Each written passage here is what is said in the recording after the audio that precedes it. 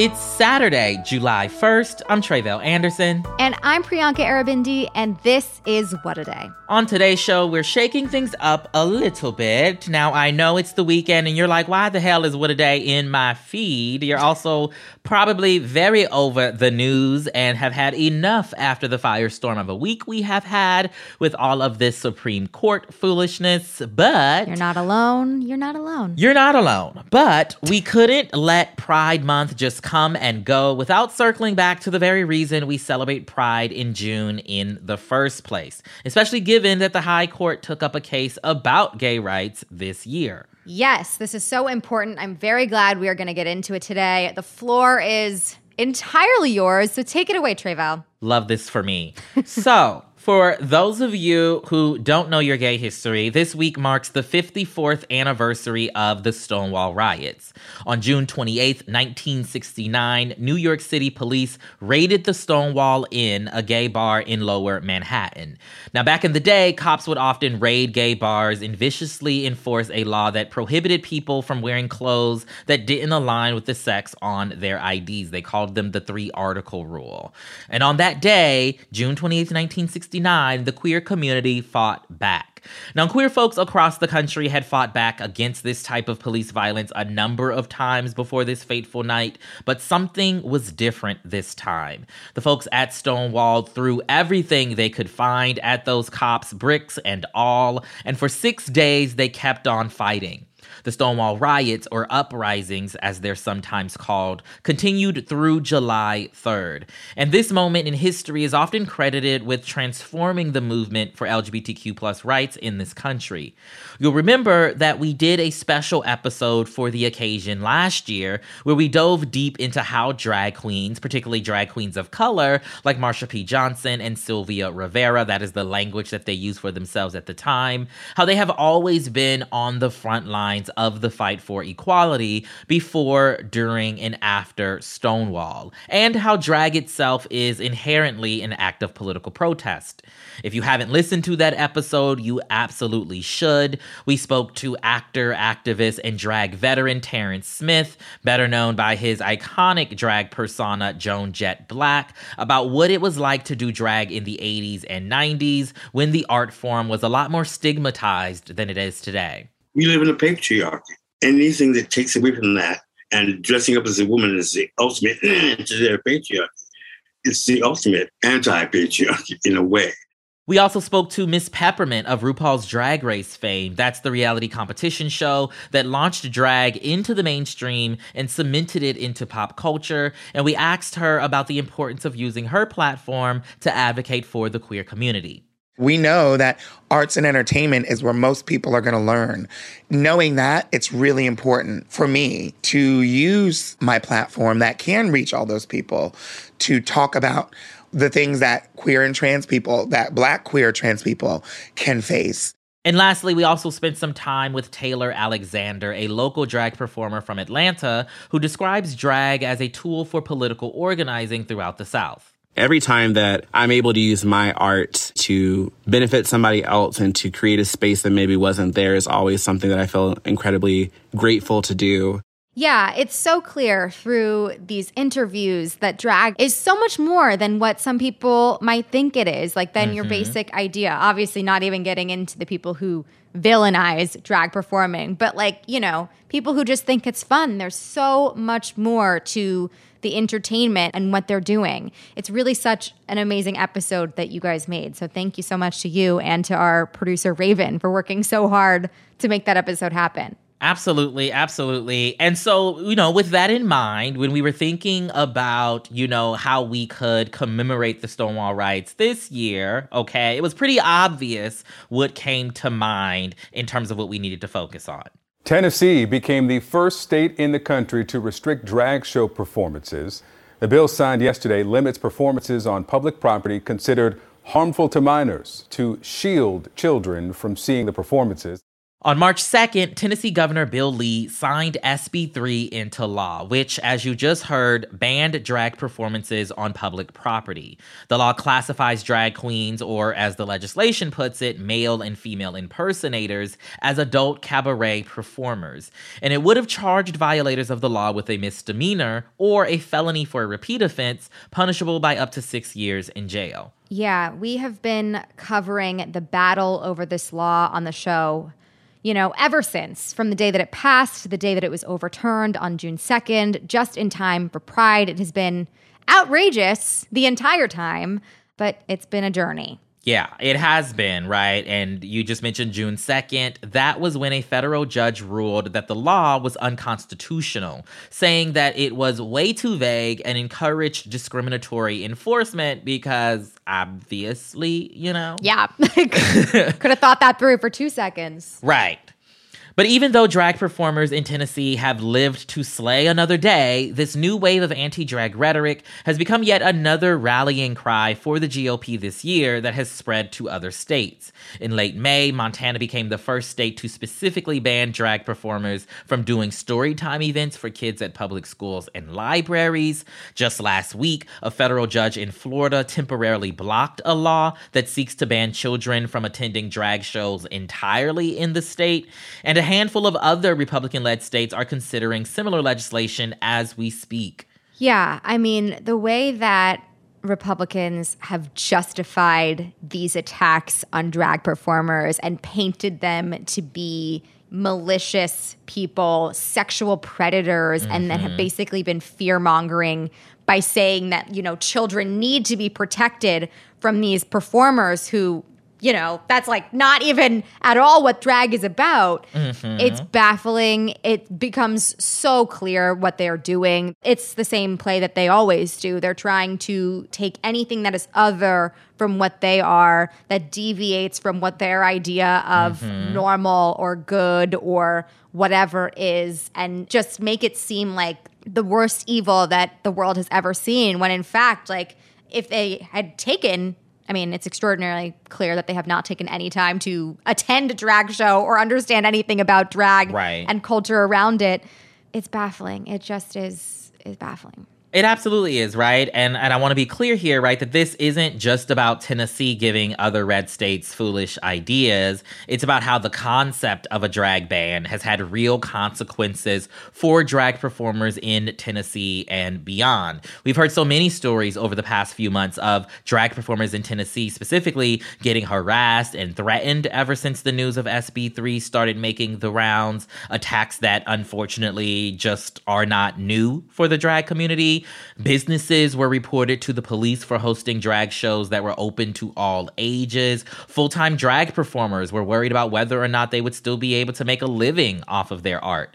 Take a listen here to Tennessee drag queen Brittany Banks as they retell this chilling story in a documentary for the media outlet Brut that focused on the experience of queens in Nashville before the law was overturned. There were 5 people that were posted up across the street from the local Nashville drag gay club. And apparently they had guns and masks. And one of the young queens here went up to them and asked them what they were doing.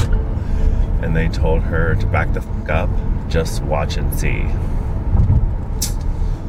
So, yeah, that's what we're living with now. That's terrifying. If that happened to absolutely any one of us listening or here, we would be terrified. But the law was overturned, but that doesn't mean that things like this kind of behavior is stopping. Like what they have done by even introducing the idea that there's this need for bans and then following through.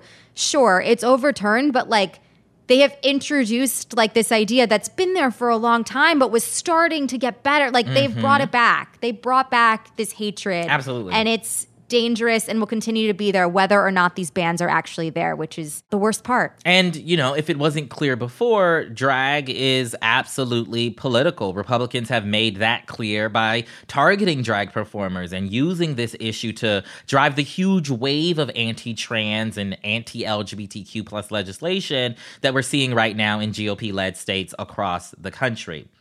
But I don't want to just focus on this hateful law and others like it, Priyanka. I want to take some time to honor the beauty of drag and why the world needs it. Yes. So we're going to be back to answer that question in just a little moment. But first, some ads.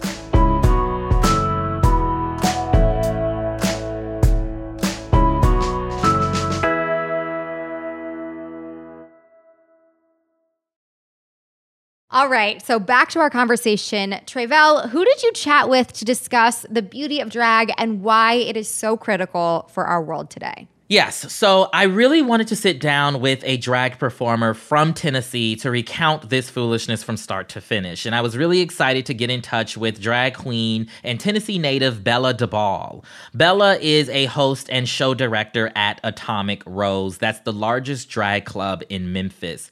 And she went viral on social media earlier this year when SB3 was still making its way through the state legislature for warning people about what would happen if this law took effect. You might remember that we played a clip of it on the show back in February. If this law passes on April 1st, public drag will now be criminalized.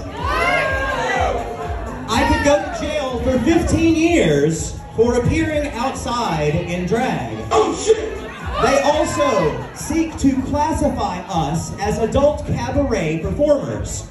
So that means that we would have to get a stripping license. If you have one of those, you cannot also have an alcohol license. So our bar couldn't even serve liquor anymore. This is an attempt to erase drag in Tennessee. This bill will further harm trans people who are literally just living their fucking lives. I need you to contact your House representative and tell them this will not stand. Urge them to vote no, because if they don't, this will make public pride illegal this year. Now, thankfully, none of that happened, but it felt natural to come full circle and get Bella on the show to talk about what it was like for her as a local queen to watch this all unfold in the state she's called home for 42 years. I started by asking Bella about what drew her to drag in the first place. So I am a founding company member of Tennessee Shakespeare Company. And as you may know, it is very traditional that all the roles in Shakespeare were played by males. And so I played a couple of female roles on stage, but the one that really clicked for me was playing Puck in A Midsummer Night's Dream. And they gave me this really transformative full body makeup, hair, costuming. And I was in like 10 minutes into my first scene and I hear my mother out in the audience go, "Oh, that's my kid." And I was like, oh, wow, this transformative power of the makeup and the costume, this is really something. Mm-hmm. But it was a student matinee audience when I heard a student exclaim, "Is that a boy or a girl?" And for the very first time in my life, I felt gender euphoria. And growing up as a queer kid in the South, I had learned to suppress everything that people labeled feminine about me as a defense mechanism. You know, that was weakness. And that was shameful. And drag was the first time that I took all that femininity and put it to the forefront, and it was strength and pride. And I was like, oh, I can't ever let this go. I can never put this down. And I've been doing it ever since. Absolutely.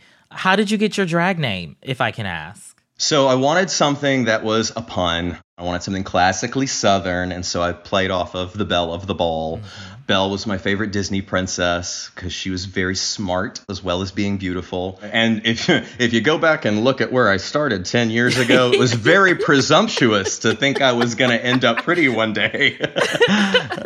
What would you say people can expect at a Bella DeBall show? I kind of like to describe myself as the intersection between Dolly Parton, Miss Piggy, and Mr. Rogers. I am a classic Southern lady. You're going to get, the big hair, the flashy costumes, but I don't stunt.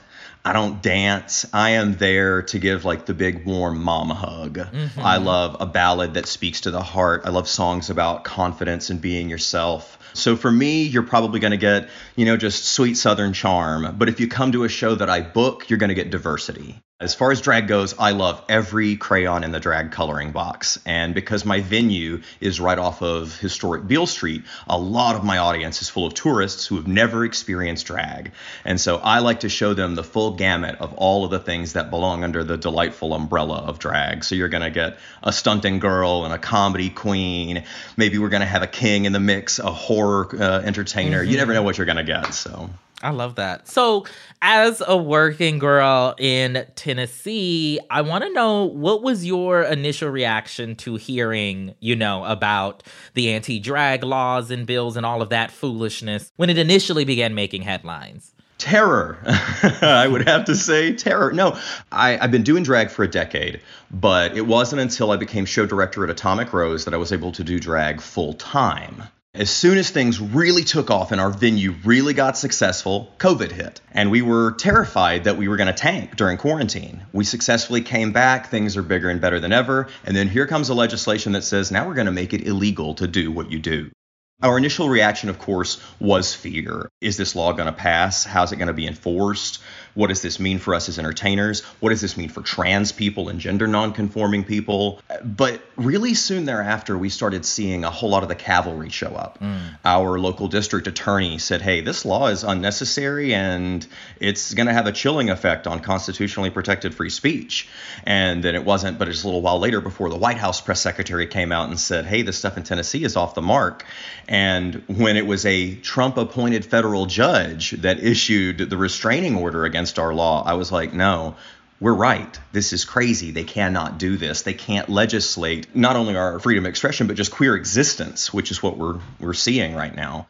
Back in February, we played a clip of your viral video that went, kind of wild online. And this was when the bill was just kind of making its way through the Tennessee legislature. And in that video, you warned people, right, that like events like Pride might become illegal, that venues would close, that trans people could be targeted by, some of these ideas around drag. Even though the law was overturned, I'm wondering how the idea of it has impacted you and your colleagues since February, since March. The thing that it really taught us as a community, it was very galvanizing. It was a time to put aside petty differences and realize that we were under attack from a much bigger threat.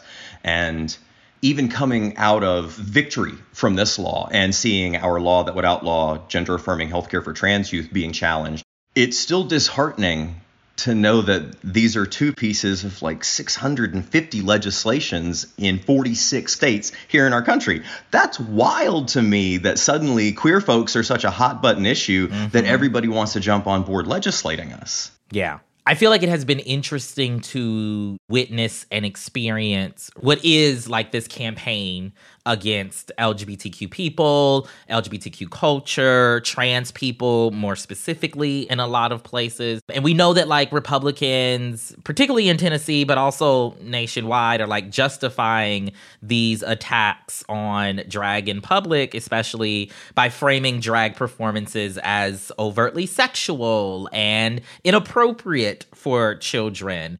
The attempted law, I guess I should call it now, called drag performers, quote unquote, adult cabaret performers, which is, completely different. Literally, the words they use are, male and female impersonators that appeal to prurient interest, which means a shameful or morbid interest in sex. Right. So not just like they're being a little sexy, but like it's hypersexual. Absolutely. Well, I would love to hear you talk about the characterization of your work as adult cabaret, especially as someone who, you host drag shows for audiences of all ages at your club. I do. I host an all-ages brunch every single Sunday. This past Sunday, I was at a local church leading a drag queen story time. I'm a licensed minister, so as somebody who frequently works with queer youth, I find it deeply offensive when people say that it's not right for me to be around kids. I find it deeply offensive that these laws are made under the guise of protecting children when I put forth the question to Governor Bill Lee, can you give me a single instance of a child ever being harmed or abused at a drag show. Not one. They couldn't produce any evidence. Meanwhile, I fired back with, okay, well, then how about we look at some real statistics? Like right now here in Tennessee, we are currently failing 9,000 kids in the DCS system. Tennessee is ranked bottom last in terms of stability of kids in our foster care system in the first year. What are we doing to protect those kids? You got 700 Southern Baptist ministers on the registered sex offender list here in Tennessee, and that's just one denomination. We're not legislating whether or not parents can take those kids to church. How are you protecting those kids? The Covenant school shooting brought us to 47 school shootings here in Tennessee. Governor Bill Lee just signed a law where you don't even have to have a permit to carry a gun in this state. How is that protecting children? And if you want to talk about protecting kids, what about the queer kids?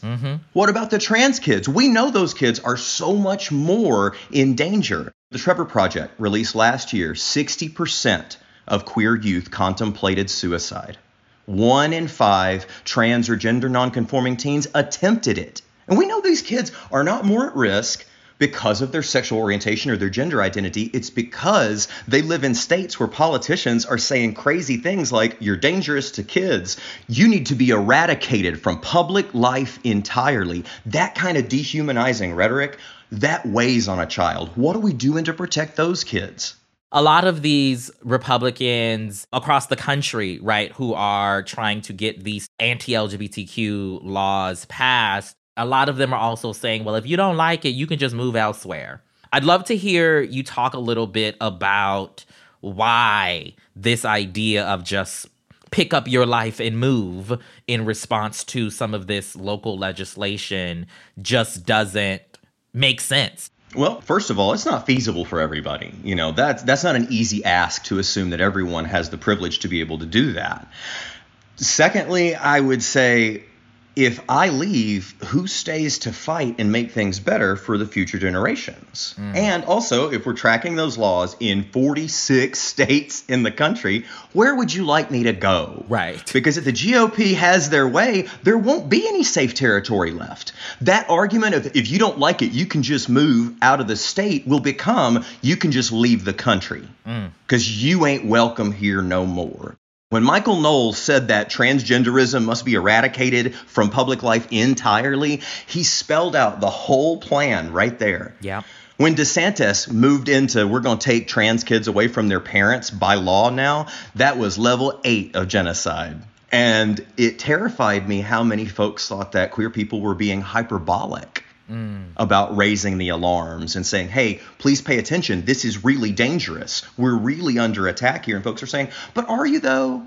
Are you sure maybe you're not just blowing it out of proportion? One of the things that you mentioned in that viral video we talked about was about the whole reason we celebrate Pride, right, in this month being because of the Stonewall riots. And you said, quote, the original Pride was a riot.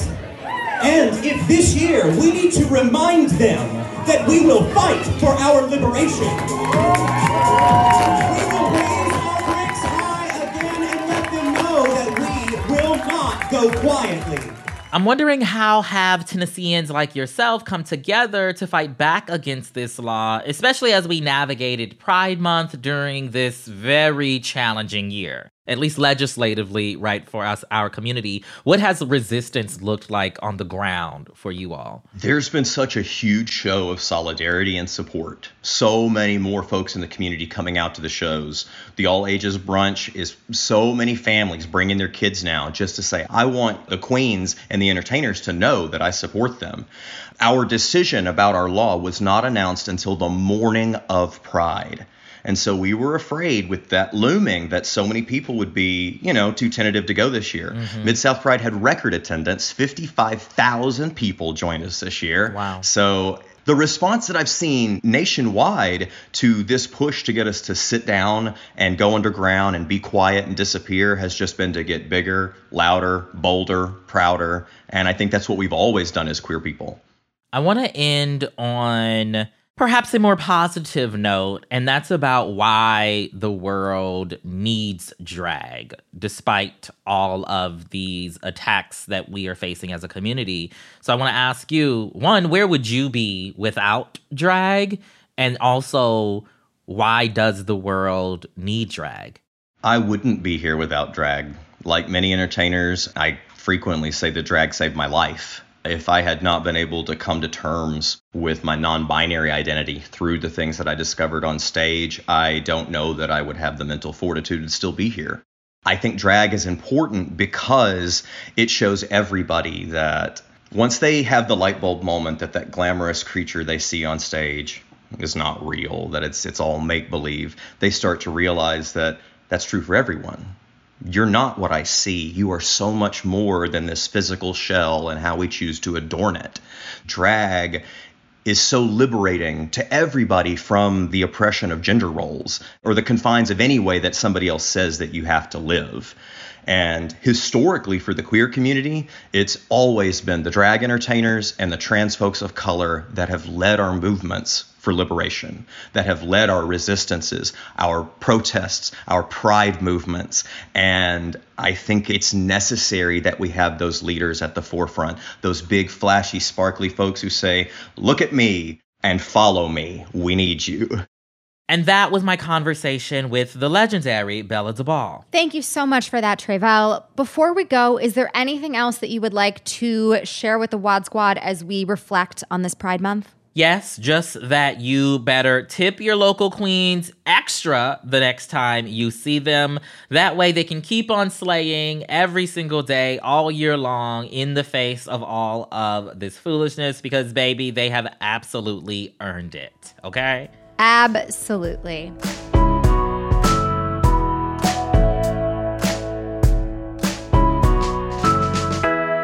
One more thing before we go. Are you a trans person living in a red state that has recently passed a ban on gender-affirming care? Have you or someone you love been personally affected by Republican-backed attacks on LGBTQ+ rights? Do you want to make your voice heard right here on this podcast about the very real harm that these laws have on people's lives?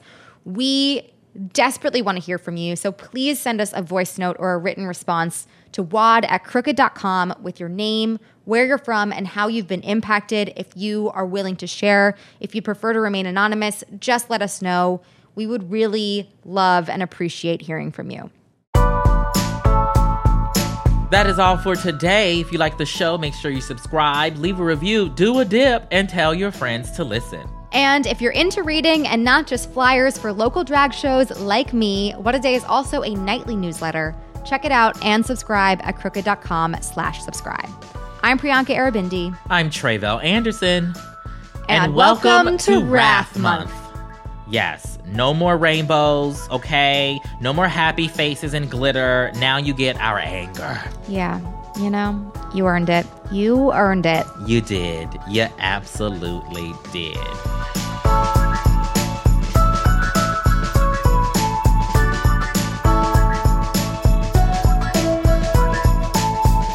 What a Day is a production of Crooked Media. It's recorded and mixed by Bill Lance. Our show's producer is Itzy Quintanilla. Raven Yamamoto and Natalie Bettendorf are our associate producers. Our intern is Ryan Cochran, and our senior producer is Lita Martinez. Our theme music is by Colin Gilliard and Kashaka.